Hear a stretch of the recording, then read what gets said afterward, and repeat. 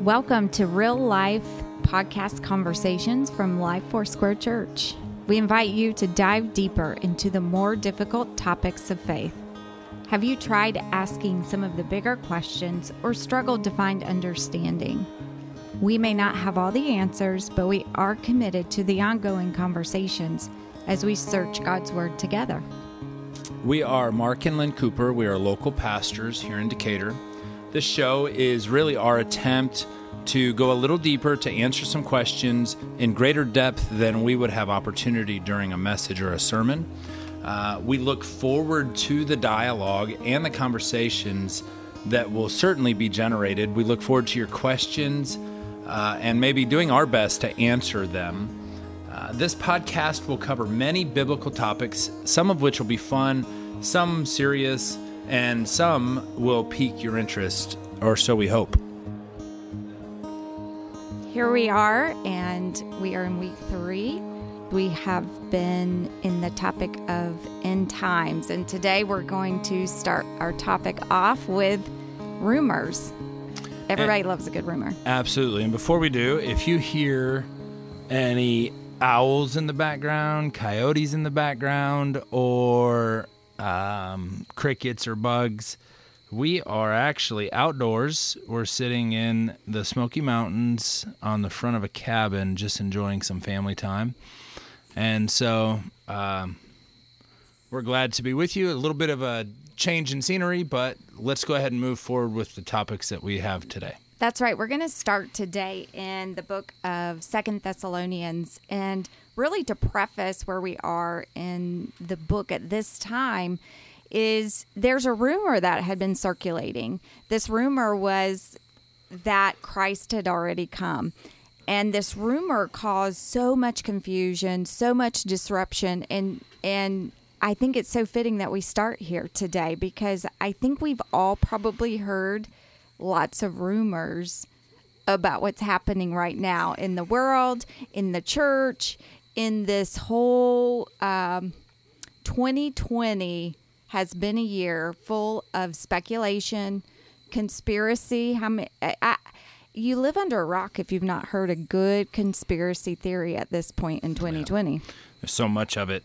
So just before Lynn begins to read a little bit of that chapter in 2 Thessalonians, I want to preface it with an understanding that this is not a letter to the world. This is obviously a letter to a specific church, and it is from a specific church leader addressing lies, gossip, and turmoil within them. It's not coming from outside. They're not watching the news and deriving conspiracy theories from that. They're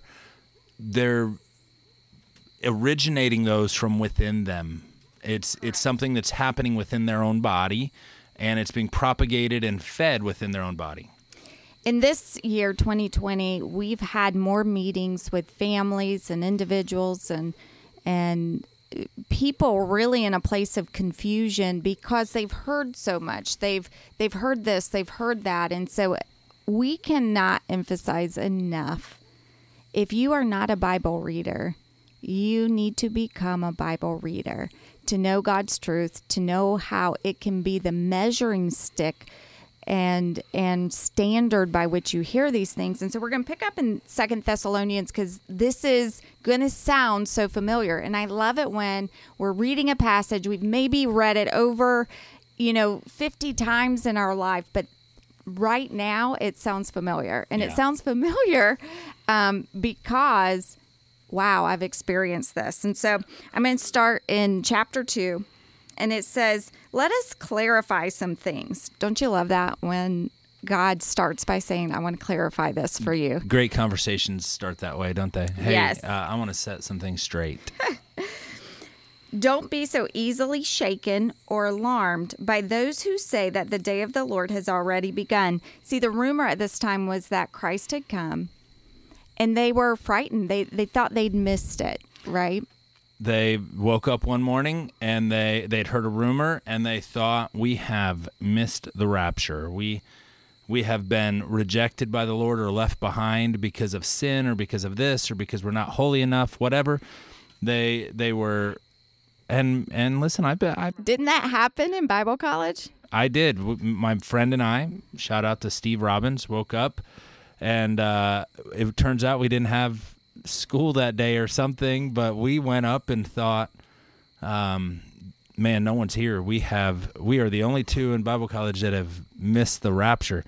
Thank God. I think it was just Saturday and we were idiots, but thank God it was quickly resolved. But this is where they're at. Yeah. Paul says this, don't be so easily shaken or alarmed by those who say that the day of the Lord has already begun. Don't believe them, even if they claim to have spiritual vision, a revelation, or letter supposedly from us. So what Paul's saying is, listen, this isn't the world telling you. Listen, this isn't CNN or Fox News or ABC telling you this is a rumor or this has happened. We've had this revelation. No, these are people that you have quite possibly been in fellowship and been in the same church gathering, small group. He's saying, listen, be careful. Be careful. Don't be so easily confused or shaken simply because someone that you respect or admire, you've quite possibly looked up to in your spiritual journey. Or been led by. Again, let's go back to the point of we must know our word. We must know God's truth so that when we hear these things, we can measure them. And so I want to touch a little bit down in chapter 2. We come to this place, and this is where we're connecting it with the end times. And he begins to tell them of what to expect as time goes on. And he begins to talk about how the enemy, how Satan will begin to deceive us. He will use every kind of evil deception, it says, to fool those on their way to destruction because they refuse to love and accept the truth that would save them. So God will cause them to be greatly deceived, and they will believe those lies. Then they will be condemned for enjoying evil rather than believing the truth. And this is a place where we have to recognize that God's truth is the only truth that we can stand on because it's infallible. And it is what we have to measure in these times of confusion. This scripture, it really points out something important that we see echoed throughout the book of Revelation. We see pictures like God separating the sheep from the goats, and we see things like this. The real communication that Lynn is talking about here, what's being driven home is this. There is no proxy Christianity. We cannot live the life that we're called to live and conclude to the end and receive the gift that we're wanting to get through someone else. We have to have that personal understanding ourselves, that personal relationship ourselves. Absolutely. We have to understand that regular church attendance won't do when it comes to measuring God's truth with what the world is bringing as a place of confusion. And we have to become Bible readers. We have to know His Word. And we aren't getting enough Word if the only Word we're getting is on a Sunday morning at a small group. These little doses, there has to be a hunger for God's Word. Isn't that crazy why it is difficult to be a Bible reader? The enemy knows. In fact, he is betting that he knows God's Word better than you do, so he can use it in this very way to bring deception. And that brings us to 1 John, because we know that there will be an Antichrist, but I want to bring about this place where we can see that the spirit of Antichrist is alive and well today. In fact, the spirit of Antichrist has been alive and well for some time.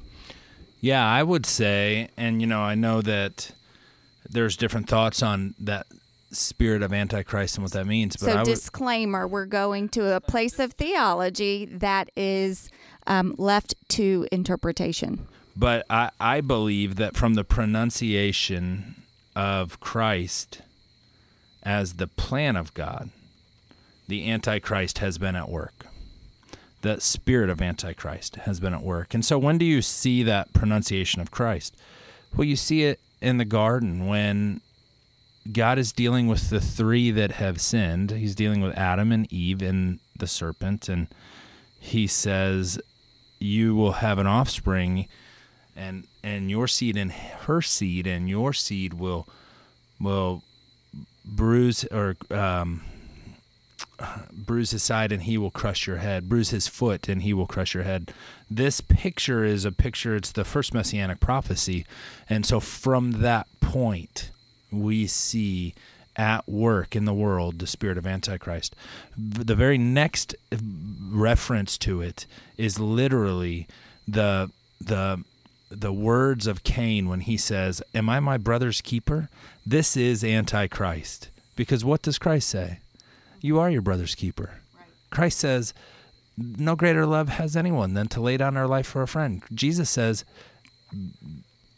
love people at your own cost. Allow it to cost you. Love them in preference to yourself. And Cain echoes the Spirit, and the Spirit says, I love me. I love me more than I love anything else. Right. And so we pick up here 1 John chapter 4, and he begins to say, dear friends, do not believe everyone who claims to speak by the Spirit. You must test them to see if the spirit they have comes from God. For there are many false prophets in the world. This is how we know if they have the Spirit of God. If a person claiming to be a prophet acknowledges that Jesus Christ came in a real body, and that person has the Spirit of God. Remember, we talked about some essential doctrine. These are the points that you begin to pick up on in the Scripture. They're essential to being a Christ follower. They are essential to what he's speaking to here. And so we can recognize that either the spirit that motivates you is one that is righteous and of God, or it is not, which will only be a spirit that is unrighteous and ungodly. And so he goes on to say, but if someone claims to be a prophet and does not acknowledge the truth about Jesus, that person is not from God. Such a person has the spirit of the Antichrist, which you heard is coming into the world, and indeed is already here. So for him to say, in this time, in this book, the spirit of the Antichrist is already here. And this isn't far-stretched. This is the spirit of the enemy working against what Christ is doing in us and through us, through his Holy Spirit here and now, working against that. In fact, many have probably heard this called the spirit of the anti-revival today. That might be what you have heard it. Yeah. And so we're going to allow that to take us to a place in Revelation. Yeah, and it's not a huge jump, but if you're unfamiliar with it, I want you to track the first several chapters of Revelation, and we've talked about this a little bit in some of our past podcasts, but the first several chapters really deal with the state of the church and Christ speaking life to the church. Now, he does that, some through encouragement, primarily through correction. Then you get into chapters 4 and 5 and 6, and you start to see John is having a vision of heaven, and he's having things revealed to him in time. Now, not everything is in sequence, but it largely flows in sequence, okay? So you have 7 seals and 7 trumpets and 7 bowls, and you have these different judgments. Really what you're seeing is you're seeing events on earth start to carry out, and you're seeing the judgment of God also parallel those events. Now, what it brings us to in conversation today is really in chapter 6, where you start to see Jesus, the Lamb, and he's breaking the first of the seals, right? You have trumpets, seals, and bowls. And he's beginning to break the first of these seals. And in chapter 6, it does something very familiar. Many of us will have heard of this and seen some of this. It says, as I watched, the Lamb broke the first of the 7 seals on the scroll. Then I heard one of the 4 living beings say with a voice like thunder, "Come." I looked up and saw a white horse standing there. Its rider carried a bow, and a crown was placed on his head. He rode out to win many battles and gain the victory. When the Lamb broke the second seal, I heard the second. Okay, so he's continuing this way, and through chapter 6, it walks that path of revealing to you 4 horsemen and 4 horses that carry different powers. Now, listen, some, I believe in error, but some have come to the conclusion that this person, remember, the Lamb is breaking the seals. The Lamb is Jesus. That's right. And so the 7 seals on this scroll, like 7 wax seals on this scroll, and no one's able to break them except for the Lamb. But then the first rider is a rider on a white horse. Sounds like Jesus. So we've discussed in prior as well that one of the revelations of this being the end times for us was the coldness of heart of the believer. Yeah. However, in technical terms, the reality is that there is a word that is used more than any other in speaking to end times, and it is deception. You talked about that this weekend in your message, how we read about the use of deception more than any other, more than wars, more than famine, more than all this other natural catastrophe. We read about deception, and that's what it's speaking to with this first horse, this white horse. And it says, I looked up and saw a white horse standing there. Its rider carried a bow, and a crown was placed on his head, and he rode out to win many battles and gain the victory. Yeah, so what you're seeing, and that word deception, like Lynn spoke about, is planeo. It's the Greek word planeo. It's where we get our word planets from. And it means to wander, to float, to not be tied to a point, right? To a solid point. The issue here is this. Some have believed that this first rider is the Antichrist. Some believe that. I'm not saying it's wrong. I'm saying I don't necessarily see it. What I see is that these 4 horsemen are judgments of God poured out on a world that has largely rejected the Lord. Correct. And the reason that this is a white horse and it looks upon a place of victory, that is the deception. So whether it is the Antichrist, whether it is a place of judgment, that's yours to decide. And really, until we're face to face with Jesus, we won't know all of these things in any certainty. And so the point is that white horse represents deception, because who would think, oh, here it is. Here's even the Lamb. This is the victory, the white horse. You have to admit that this is reminiscent of Christ. Christ comes riding a white horse, comes with a crown, and so whether it's an expression of God's judgment that is intended just to simply represent warfare and victory is fine. That's fine if that's what or it's possible that it is. Let's connect that white horse with the possibility of the confusion that we've already experienced, the deception, the false prophecies, the revelations, those that have come with the intent to reveal Christ, but it's really revealed deception. Now, let me tell you, this will happen. There's a word that we often hear and we see practicing within our own country. This is a podcast. If it goes around the world, great, but it's primarily, I'm assuming, in our local region and with people we know, but at least in our country. And so this nationalistic idea it connects to this. That part of the deceit is that God is wanting something to happen within my country and within my world that satiates my normality. It keeps me comfortable. It sustains my life as I want it.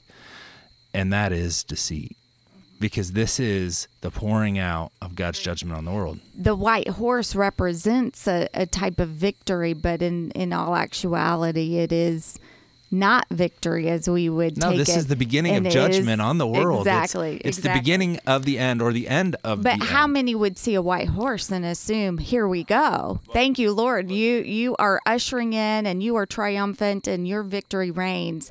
And it is a place of deception. The second horse, let's get moving. Then another horse appeared, a red one. Its rider was given a mighty sword and the authority to take peace from earth. and there was war and slaughter everywhere. Now, this to me is a place that we could all, to me, so visible today. There's a lack of peace at every turn, and fear has seated itself in so many ways. You know, churches have been accused of operating in fear that might, use some sort of standard of protection when it comes to sickness.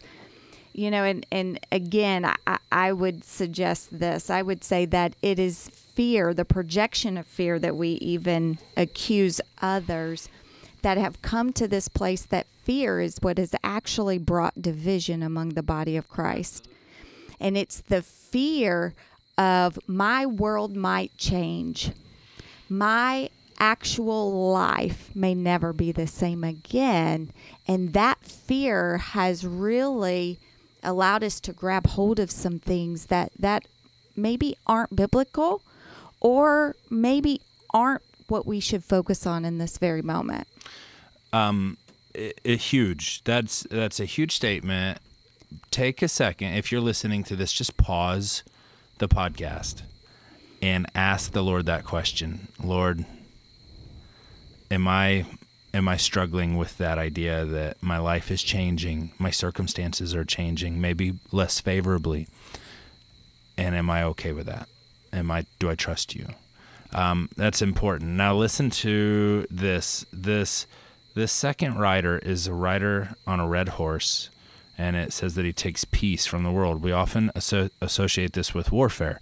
Well, it's going to be mass warfare throughout the world. This is more reminiscent of chaos. This is not. What's he taking away? He's taking away peace, and the void of peace is chaos. It's not necessarily violence only, but it's chaotic. How do you feel when you don't have peace? You feel out of control. You feel anxious. You feel worried in every way.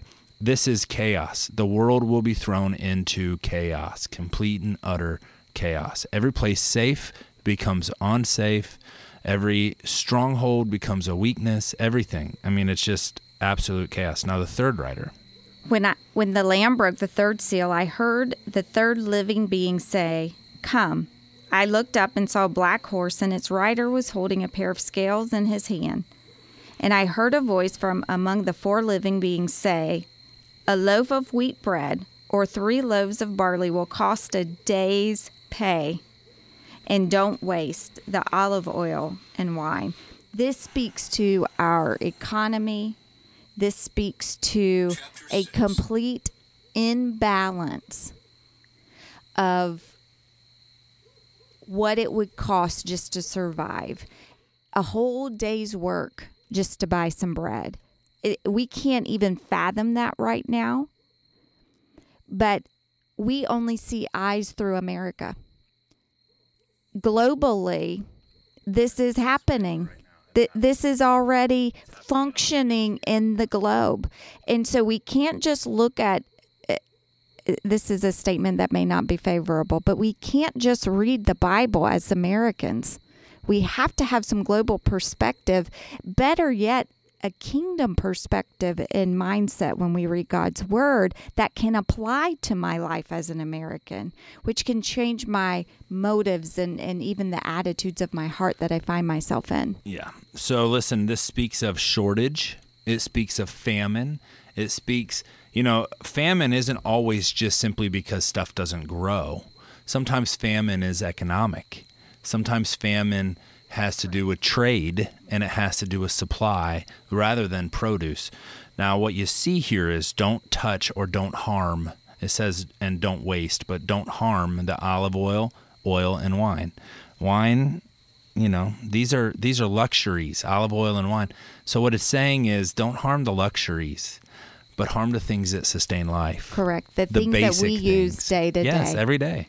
So this is plague, man, or not plague, but famine. It's want, it's need, it's desperation. Mm-hmm. You see in here that your money isn't worth anything.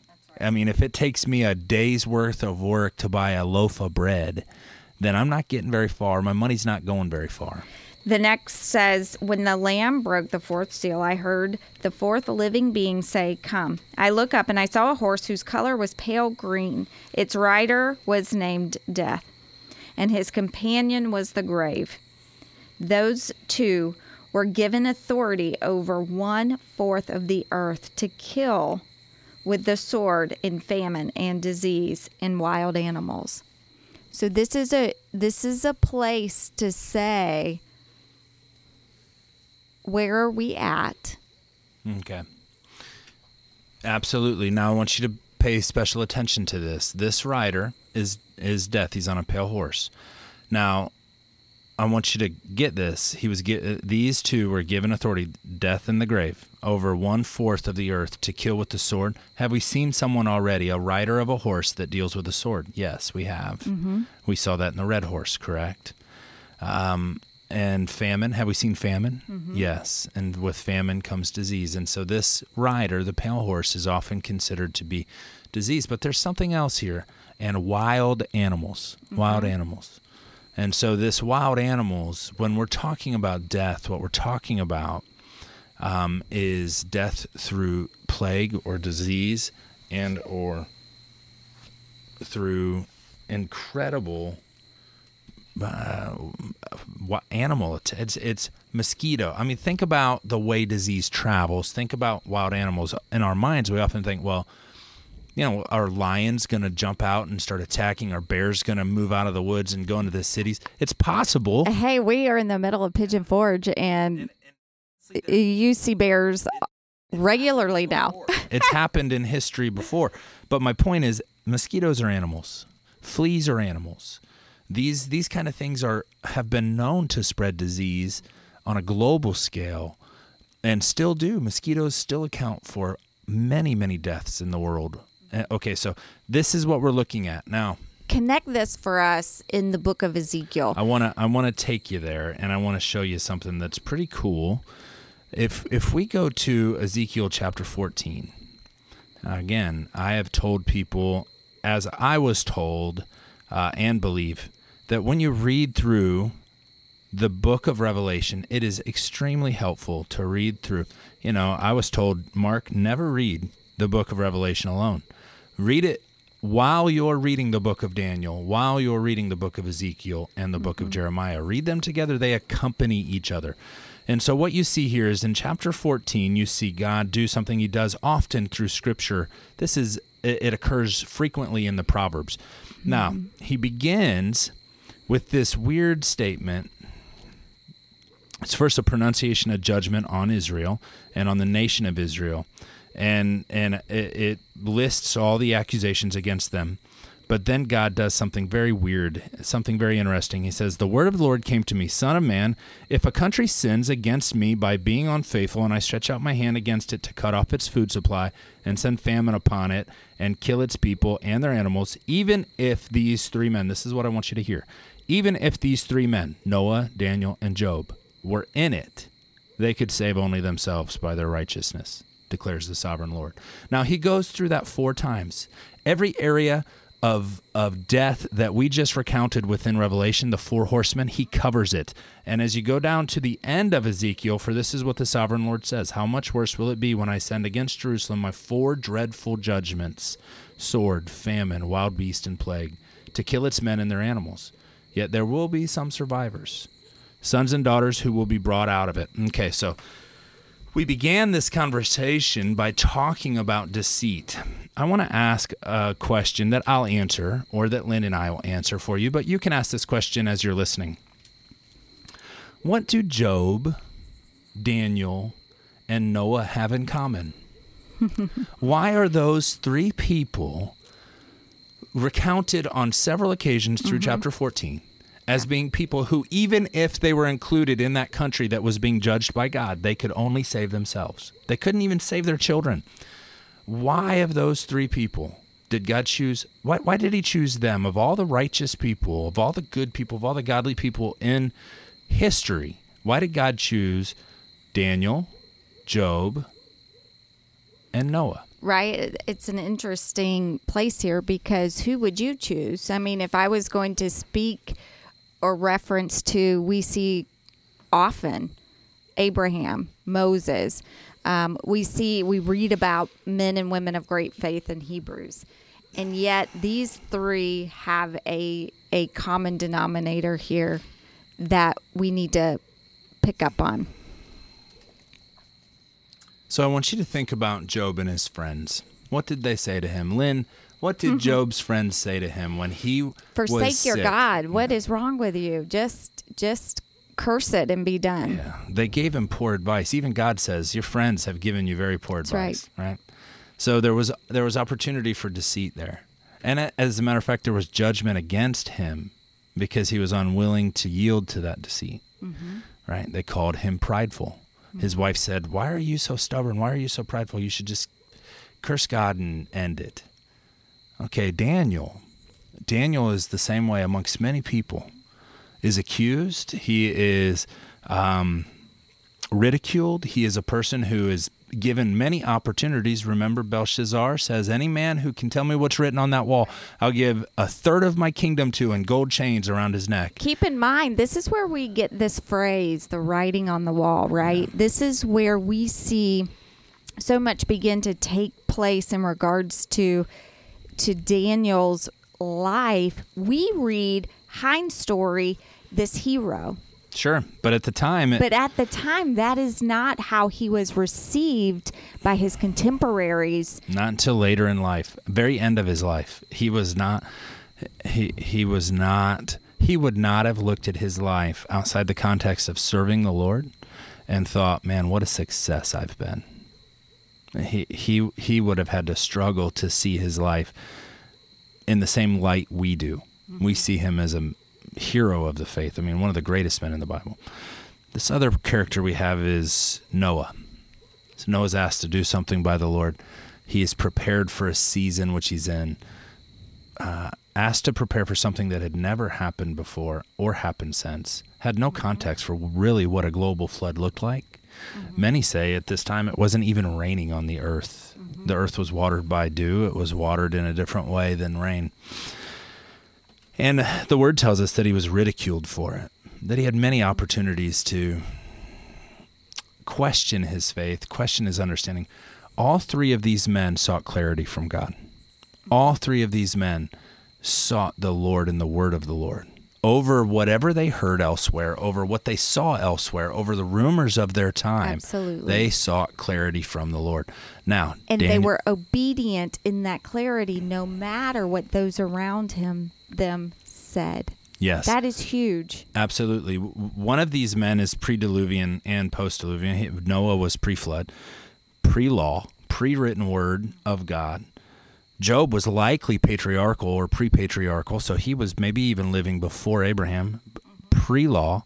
So it's not that they searched scriptures for understanding, but they sought the word of the Lord. They obviously, through scripture, we understand that they had very close relationships with God and were able to converse with him. I mean, to get the instruction alone to build an ark of that size. Yeah, sure.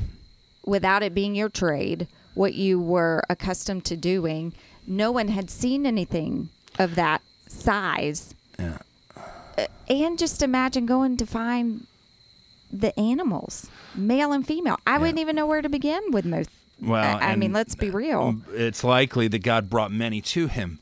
The thing to remember here, especially as we've come full circle to what we began with, is that these were men that clearly sought from the Lord clarity and understanding. Daniel, we know, looks to Scripture and Jeremiah and finds the years proclaimed for to be sent out into exile. And so he's a man who is digging through Scripture. The other two were men that through personal relationship with the Lord sought for that clarity. As we would hear and receive warning from the Lord that we live in a time, and let me tell you, do not kid yourself. You live in a time where the coldness of the heart is everyday life. It's what we see. We see people being deceived all over the place in the church. And so it's on us. It's our responsibility to be like these three, to be people who are willing to seek out that clarity, to understand the times we live in and what the Lord is doing. Right? We might not like it all. I guarantee Job didn't like it all. I guarantee you that Daniel didn't like it all. He was living in exile. His life was not his own. And I promise you, Noah did not like it all. He saw the world perish. Okay, so now as we conclude and we wrap this up, okay, what do we do with this information? Well, suppose, what is this for? Am I trying to put a puzzle together? Am I trying to figure something out? Well, let's go back to Thessalonians, and the scripture tells us the reason, the purpose for this conversation. He says, For you aren't in the dark about these things, dear brothers and sisters, and you won't be surprised when the day of the Lord comes like a thief. For you are all children of the light and of the day, and we don't belong to the darkness at night. So be on your guard, not asleep like the others. Stay alert, be clear-headed. Night is time when people sleep and drinkers get drunk. But let us who live in the light be clear-headed, protected by the armor of faith and love, and wearing as our helmet the confidence of our salvation. For God chose to save us through our Lord Jesus Christ, not to pour out his anger on us. Christ died for us so that whether we are dead or alive when he returns, we can live with him forever. Listen, he gave us this, not so... Listen, he doesn't need our help with the mystery. He needs us to be obedient and to remember we have a purpose in it. He gives us enough information so that we can recognize the times we're in. Remember that our job is to seek and save the lost. Share the gospel of Jesus Christ with our neighbor and across the globe. But he tells us so that we're not fooled. We don't have to worry. I love what he says, for your children will be children of the light. Let me tell you over and over, what we have heard as a place of fear in believers is, what kind of world are we leaving our children? And let me tell you, that is the wrong question. Mm-hmm. The right question is, what is the condition of your children that you will leave this world? Our purpose is to make disciples. And let's connect the making disciples to the very instruction we see in Genesis. Be fruitful and multiply. That doesn't just speak to having children and extending your family. But when we have children as believers and we extend our family in that way, we are creating disciples. We also evangelize the gospel and make disciples, both of which should operate together and in unity in this season as we keep our mission in mind. Yeah, amen. You know, the theme of tonight and today's conversation really is understanding that we, even when we have questions, we're not subjected to fear. We don't have a spirit of fear, but that we have a Lord that we can go to, and that he has told us these things so that we're confident in the times we live. We have every right. He's giving us the clues to what's happening and when we live so that we can be confident and productive in our lives. Amen? That's right. And just to conclude in that, as you would read, and I believe it's 1 John, where we were reading, if you continue on, it speaks about greater is the spirit that lives in you than the spirit that is in this world, right? These are foundational, but even elementary. These are the scriptures that we taught our children when they were afraid to turn the lights out at night or to walk down the hallway when the lights were off. We taught them to recite in their heart and in their mind, greater is he that is in me than he that is in the world. There is nothing that I will face that isn't inferior to the spirit that lives in me. Yeah, the same power that raised Christ from the dead is living in me and dwells within us. So we can operate with that authority and confidence with whatever this world and its condition would come to. We don't have to live in fear. Yep. Amen. Well, listen, thank you for listening, and we want you to tune in next time and we're going to continue in this chapter or this book on Revelation. And that's right. We kind of took a hint to what we'll speak to next week, as we talked about in Thessalonians, where it said, in the flash of a night, right? Or like a thief in the night. And these are things that speak to the coming of Christ. And we'll talk about rapture, kind of the hot topic as well. And so we look forward to that. Have a blessed day, and we will see you soon.